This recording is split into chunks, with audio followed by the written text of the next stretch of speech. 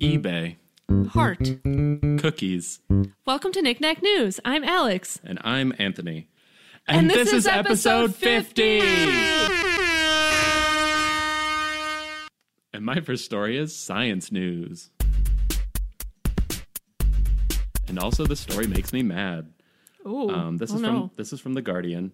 Baby T-Rex goes on sale on eBay, sparking paleontologists' outcry. It's a real skeleton? Like an actual fossil. So this is last month, the fossil of an infant Tyrannosaurus Rex, potentially the only one in existence, went on sale on eBay for the buy it now price of $2.95 million. What? The skeleton is estimated to be 68 million years old, was first discovered in 2013 on private land in Montana. It became the property of the man who discovered it, Alan Detrick, a professional fossil hunter, which is apparently a thing you can be. In 2017, Detrick lent the fossil to the University of Kansas Natural History Museum, where it was still on display when he made the surprise decision to put it up for auction. So yeah, he's like trying to sell this. The only funny part of this story is the listing, which I'm going to attempt to read so that you can see where all the capital letters are. Okay. Most likely, the only baby T-Rex in the world. It has a 15-foot long body and a 20-inch skull with serrated teeth. This Rex was a very, very dangerous meat eater. It's a rare opportunity indeed to ever see a baby Rex. ... So... Was that totally unlistenable? Not totally unlistenable. So half the words are all caps. Half the words are all caps. Okay. Well, not half them. I tried. Some of them are just capitalized unnecessary. Like, okay. And then a lot of them are just all caps. And then, yeah. I actually misread part of that. This Rex was a very dangerous meat eater. Wait, this Rex was a very dangerous meat eater. This is a huge mess. A very dangerous meat eater. Okay, so now back to why we should be mad. Analysis of the skeleton may help to settle a major debate in paleontology over whether small tyrannosaurs from North America are infants or should have the separate classification of nanotyrannus. Like, they might actually be a different species. Oh. Genus? Species? I do not know. I don't either. Such research may now be possible, or may now be impossible, with the fossil likely to end up in a private collection. The Society of Vertebrate Paleontology, or SVP, has criticized both Detrick, who will be taking an important specimen outside the reach of scientific study, and the university for helping to inflate the price of the fossil by displaying it before it had a chance to be researched, potentially increasing its commercial value. They said, because the university displayed it before they actually researched it, people saw it, and, it's now known, and they think that might have been responsible for the high price. The University of Kansas has subsequently said they were unaware of the plans to put the skeleton up for auction and have removed the exhibit and asked Detrick to remove any mention of the university from the listing. But all that to say, it's still up for sale, and I'm pretty mad because this seems like a missed opportunity. So, just to play devil's advocate, if some rich person buys this thing and then it's in that person's private collection, couldn't scientists still request to borrow it to use for research purposes? Sure, if the person allows that. I mean, I think it's the same kind of idea as somebody buying art and then keeping it in their personal collection. Versus donating it or putting it on loan in a museum or something like exactly. that. Okay. So it's not like it's being destroyed or something. Right, it's just it's not going to be destroyed. You should have gone through a different channel because this is a or really important donate specimen. it to a museum or at least donate it to a museum on the condition that you'll get it back and then you can sell it or something like that. Yeah, or something. Do something just to help for advancement of science. To act like you care about the research that will happen with this thing. Because really disappointing. This makes it seem like that person just doesn't care at all about that and just wants to Which is so make weird, the because money. if you're going to be a professional fossil hunter, who's in that for the money? That can't be I don't know. That can't be. You can't be finding Well, things that are making you a ton of money. It seems Maybe like it'd be an that's part of the expensive problem. hobby. Maybe this person is just like, whoa, I finally found something that could make me money. I'm going to like run with this instead of like do what I'm supposed to do. I don't know. Yeah. Yeah, it's kind of sad. I just like, Kind of bums me out. yeah. Okay, my first story is a food news. And this is from the BBC. The headline is, "Coffee not essential for life, Swiss government says." I basically just picked this for the headline. Did we not know that? I mean, I don't know. I think it's pretty essential for my life. I mean, I don't know about you. But... I don't drink it, so I hope it's not essential for life. Okay, so you'll see the context. So the Swiss government wants to put an end to its emergency stockpile of coffee after declaring that it is, quote, not essential for human survival.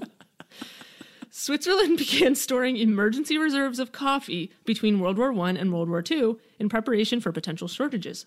It continued in subsequent decades to combat shortages or potential shortages sparked by war, natural disasters, or epidemics. Switzerland now hopes to end the practice by late 2022. The government says coffee is, quote, not essential for life, end quote, so it doesn't need to be included in emergency reserves. So they're just saying, like, they stockpile food and, like, supplies and stuff, and coffee's part of that, and they're just saying, like, we don't need to include this. The Federal Office for National Economic Supply also said this, quote, "Coffee contains almost no calories and therefore does not contribute from the physiological perspective to safeguarding nutrition." Okay, can't really argue with that. I feel like they're just saying the same thing in a fancier way. The plan has now been released for public comment with a final decision expected in November. Not everyone is happy about it. The Swiss are big fans of coffee, consuming about 20 pounds per person per year, according to the International Coffee Organization. Wow. And as a side note, I went and did a little side research, and I found some cool graphs online that are using data from the International Coffee Organization, which apparently does like surveys about coffee consumption and markets and stuff every year. Mm-hmm. And it shows the top 10 coffee consuming countries ranked by kilograms per person consumed, like per year. And Switzerland is number 3. And guess where the U.S. is on this list? I feel like it's not number 1 It's not number 1. or 2. It's not number 2. 4, Lower. 5. It's number 8. Wow. I know, isn't that lower? That's much than lower would than I would have think? expected. That's what I thought it would be up in the top 5, but no. Is that per capita or like gross? I think it's per capita. Okay. Wow. But no, it can't be gross because the U.S. would totally be number 1 if it was gross. Yeah, that's why. Yeah. Right. Yeah, so it's per capita. Yeah. Okay. So That's still the that number seems 1 real low. country is Finland. Isn't that interesting? That is interesting. Yeah, it's Finland, Sweden, and Switzerland are the top 3. Those Finnish people So- and their coffee. Those like- the Northern European people and their coffee. Yeah, and then it's the other Europeans, Germany, France, and Italy, followed by Brazil, which makes sense, and then the United States. Wow. Isn't that crazy. fascinating? Okay, I also, just for fun, have this graph that's a similar graph, except it's showing cities in the U.S. Okay. and which ones of those consume the most coffee. All right. And guess which one's number 1 on that list? New York City. That's number 2. Okay. Boston. That's not on the list. Huh. Okay. I guess they prefer tea. Eh.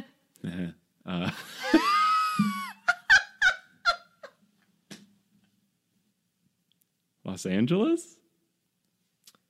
That's also not even on the list. Wow, I'm really striking out It's here. Seattle.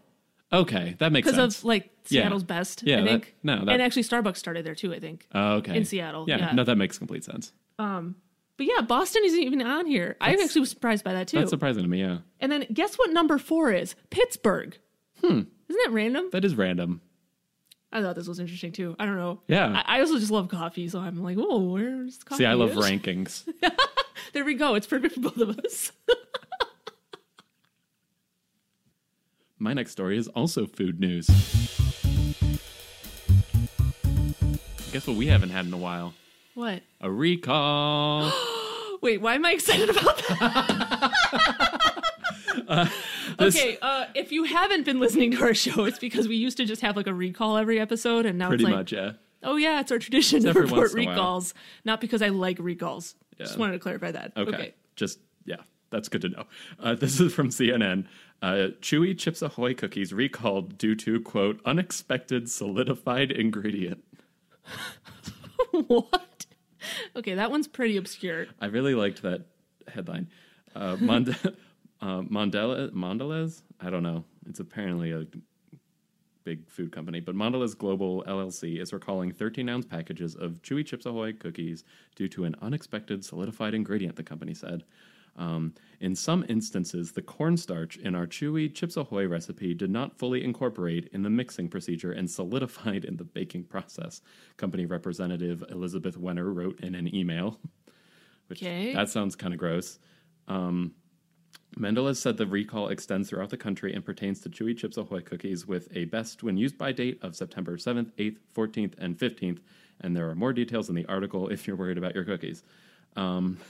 According to Wenner, the vast majority of consumers have not reported adverse effects with respect to the product in the 4 code dates recalled. However, a small number of consumers have reported gagging, choking, or dental injury.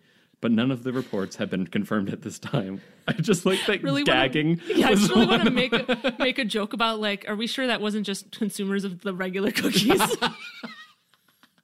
Sick burn on Chips Ahoy, which, to be fair, are the worst. Like Chips Ahoy big Chewy cookies. Just Chips Ahoy in general are just like not good. Chips Ahoy are just not good. This episode not brought to you by Chips Ahoy. Ever. I will say I used to be okay with the chewy variety. The chewy ones are fine, like, but okay. There's so many better options. I know, and they just when you go back to it, like after you haven't had it for a while, you're just like, this tastes like chemicals. Once you've had anything else, there's no going back. Yeah. Just I can't. But yeah, apparently gagging is enough to get something recalled. No other Chips Ahoy products are affected by the recall, so you don't have to worry if for some reason you accidentally bought some other Chips Ahoy products. All right, my next story is space news. This is from The Verge, and the headline is, Why NASA Wants You to Point Your Smartphone at Trees. NASA would like you to take a picture of a tree. The space agency's ICESAT-2 satellite, which I will now call ICESat-2 satellite, estimates the height of trees from space. And NASA has created a new tool for citizen scientists that can help check those measurements from the ground. Okay. All it takes is a smartphone, the app, an optional tape measure, and a tree. Launched in September of 2018, the ICESat-2 satellite carries an instrument called ATLAS, which I think is an acronym for something, that shoots 60,000 pulses of light at the Earth's surface every second as it orbits the planet. Okay. By measuring the satellite's position, the angle, and how long it takes for those laser beams to bounce back from the surface, scientists can measure the elevation of sea ice, land ice, the ocean, water, and trees, and other land features. Knowing how tall trees are can help researchers estimate the health of the world's forests and the amount of carbon dioxide that they can soak up. So NASA wants citizens to help verify the measurements. So you can do this by downloading this app, which I did. Okay. And it's actually really cool because this isn't the first. This is like a new module that they just added, but there were other things in this app too. And the app's called NASA Globe Observer. And so one of the things is that you can look at the clouds in your area and report the cloud cover and what type of clouds there are and stuff. And as satellites are coming over, they'll check their data against what the people are reporting. Oh, weird. Okay. So it's kind of the same thing for the tree module. So you go into it and it gives you these instructions on how to take a photo from a certain angle of a tree and then do that height triangulation thing where you walk to the base of it and you tell it how many steps you walked to the base of the tree, and it calculates the height, and then it knows where you are, your GPS location, and you can submit it to their database, and it'll use the data that people enter to check the satellite calculations. That's so cool. I thought it was cool. That's really cool. Does it tell you go to this tree, or does it work with just any arbitrary tree? I think it works with any tree that as long as it's straight up and it's not bent over or broken or something weird about it. Sure. And as long as you can see the top of it. Okay. They said in the picture, basically, if it's so tall that you can't even see it in the photo, it won't work right. Yeah. But yeah, I thought that was cool. And then also in the app, you can click a link to be like, see what people are reporting. And it brings you to this website and you can see like where around the whole world people are like reporting data on a given day. Oh, wow. So you can like actually click this link and it will be like, oh, someone in, Southern Ohio is reporting their cloud coverage today. Like that kind of stuff. It's really cool. That sounds neat. I'm going to have to download this.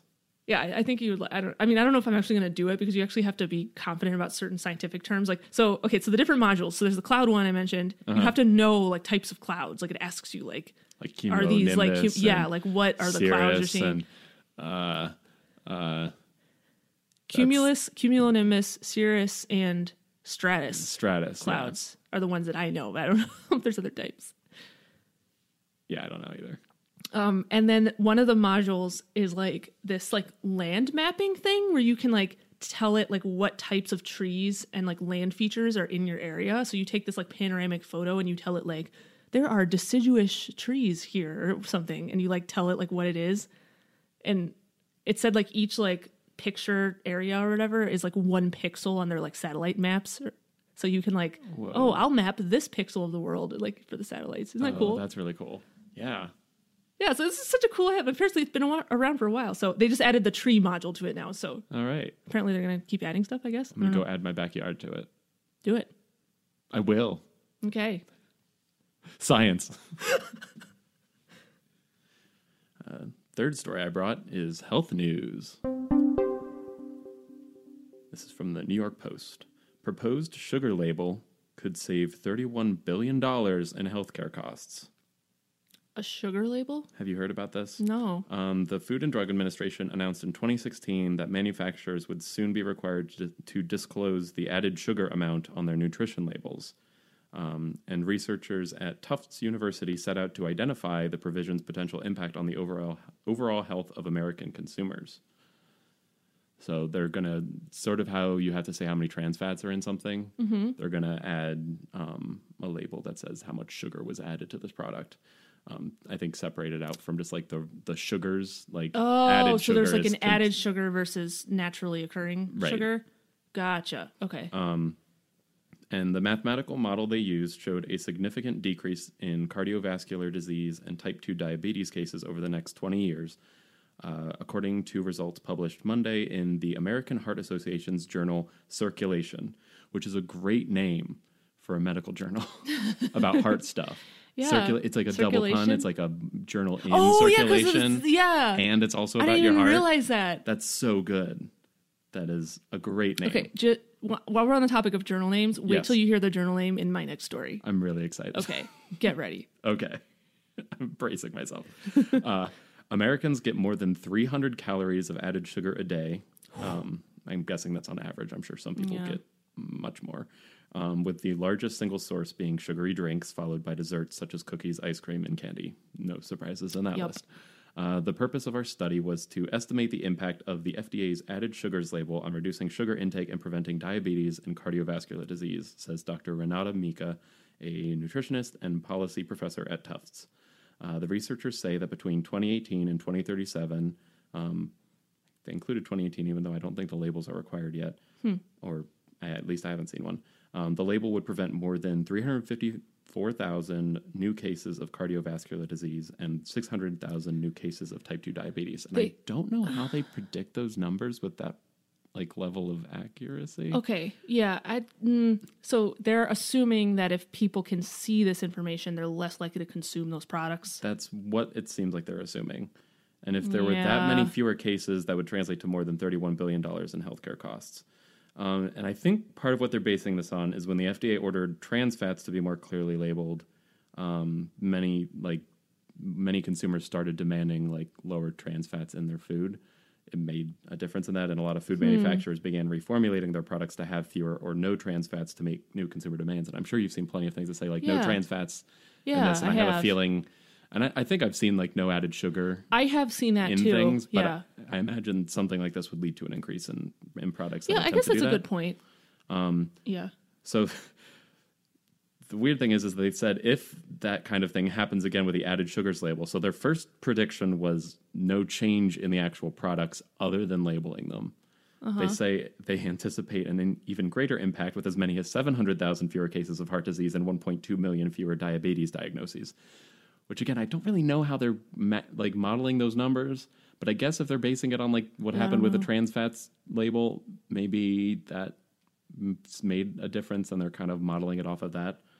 And that would lead to an estimated healthcare savings of over $57 billion over the next 20 years, which, I mean, I believe it would make a difference. Yeah, I think it would. It's really hard to I'm sure the study itself actually has more information on what the actual model was and everything.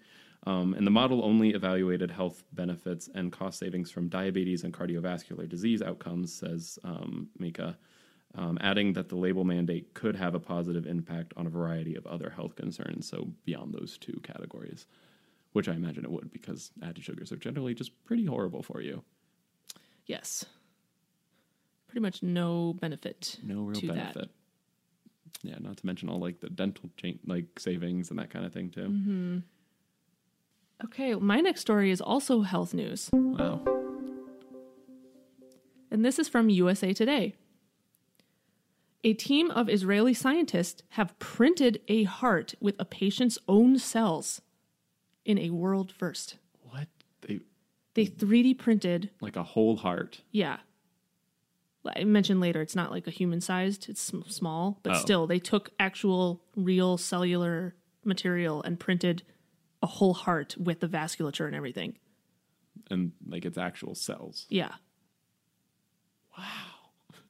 I know! That's amazing. Weren't we we've talked about 3D printing body parts before, like skin. I think so, yeah. But not like an organ. Like a whole organ? I don't think that's... organ, especially when it's complicated as the heart. Yeah. Like, start with the liver or something. I don't know if the liver's less complicated, but I imagine it would be. Like, the heart has all those, like... The liver's definitely bigger, so I don't know if that matters, but... Yeah, so they took... Okay, well, let me read the details. No, you're fine. Jumping way ahead. You're fine. So, past researchers have been able to print sample tissues, like cardiac tissues, without blood vessels, according to the research team. But this development was the first time anyone anywhere has successfully engineered and printed an entire heart, complete with cells, blood vessels, ventricles, and chambers. The team reported their findings this past Monday in the journal, ready? Advanced Science. Oh, see, okay.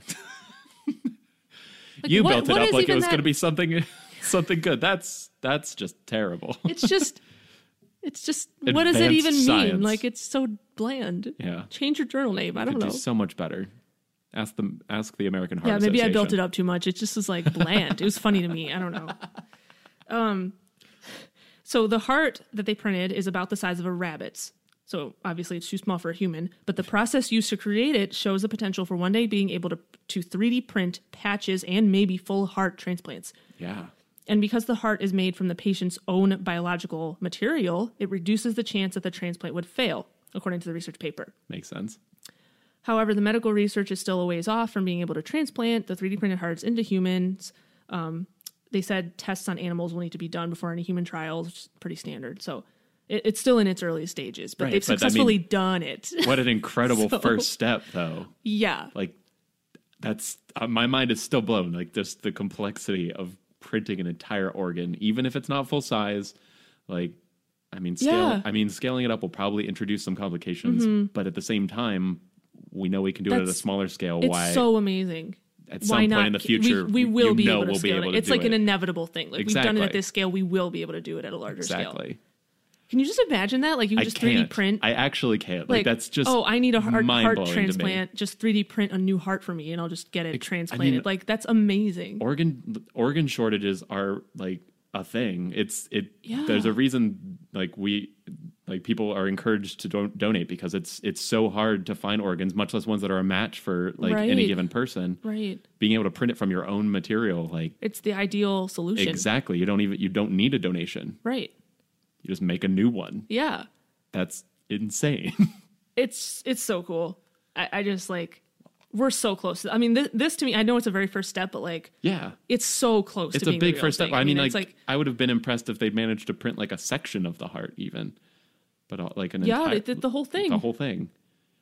Because like you mentioned patches, like that's probably Yeah, something so that's even I'm more guessing feasible in the that near they, future. you know, in terms of like, you know, getting it through regulatory approval and all that stuff and actually getting into like a clinical use, probably the patches method will be quicker Yeah. to get there, you know, but like, And probably just as valid. I mean, That's still I can only imagine helpful. how many hearts could be saved just by fixing a part of them, right? Yeah, that's actually a good point. Like I haven't heard about that type. I mean, I don't think that's like a common surgery, but it could be. I mean, if you have a heart attack and part of your heart muscle is damaged, like maybe they can just like replace part of the muscle. Like, Yeah. I don't see know why if that's, not.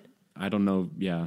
If that's I- something that they do or not. I've not heard of that being done, but I think Or it's if just it's because something they that don't could have be enabled with they don't this just kind of have heart technology. muscle that they can just put. You know what I'm saying? Like, Right. but maybe they would in this case. So Yeah, I don't know. I'm just there's so many things. It's just awesome. that's So, just really cool. yeah. All right, it's time for breaking news. The part of the show where Anthony and I look up stories that just happened today or were just posted today, and we read them to you on the fly. Ready, set, go! Go!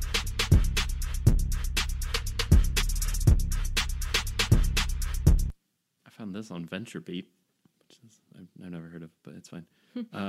Google Pixel camera AI now looks for you to smile or kiss. What?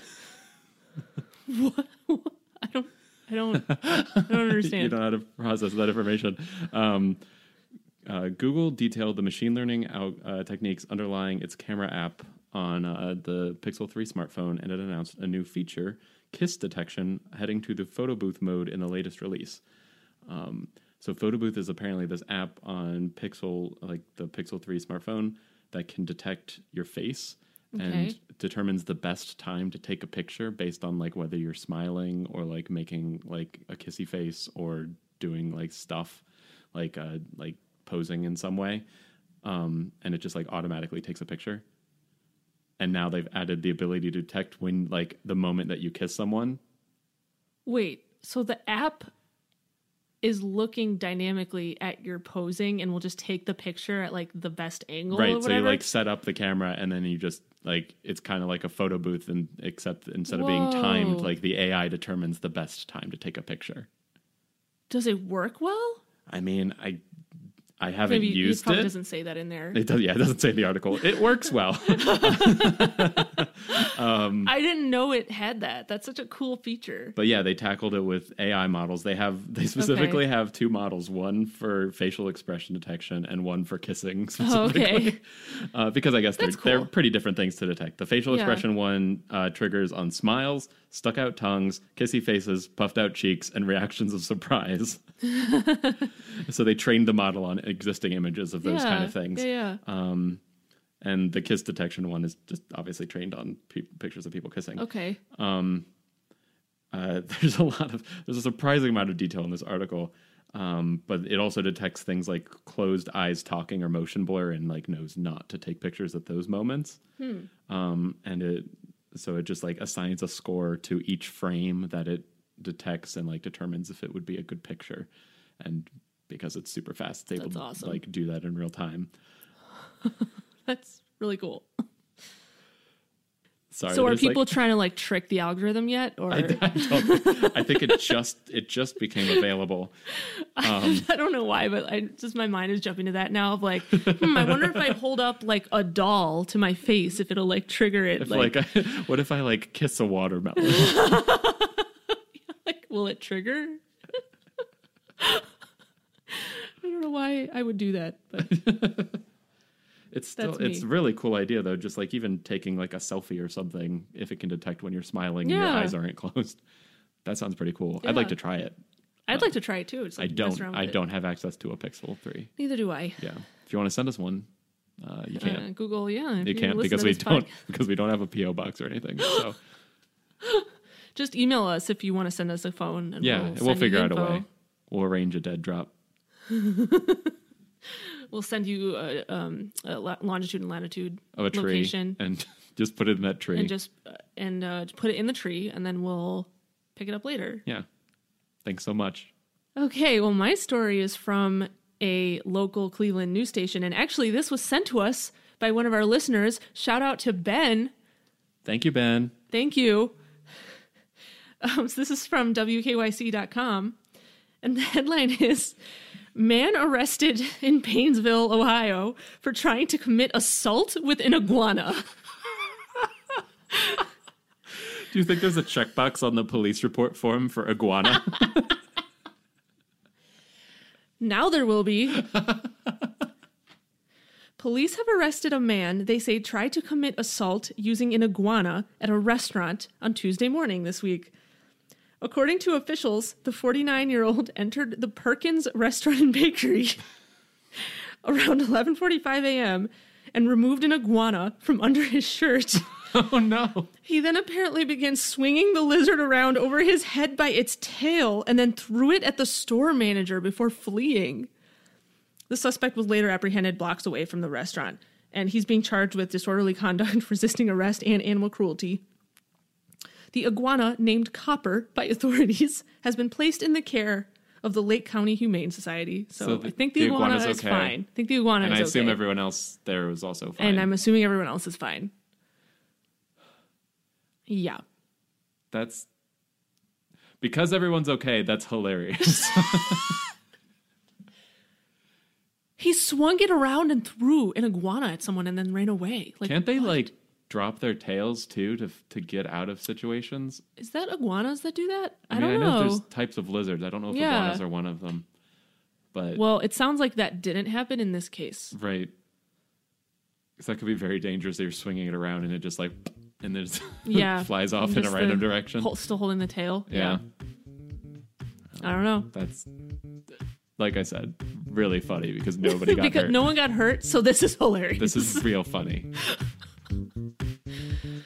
Yeah, so they're going to have to add that checkbox to the police forms now because you never know what's going to happen. Never know when someone will have an iguana as their weapon. Another 3 cases of iguana attempted assault this week. It's been a busy week.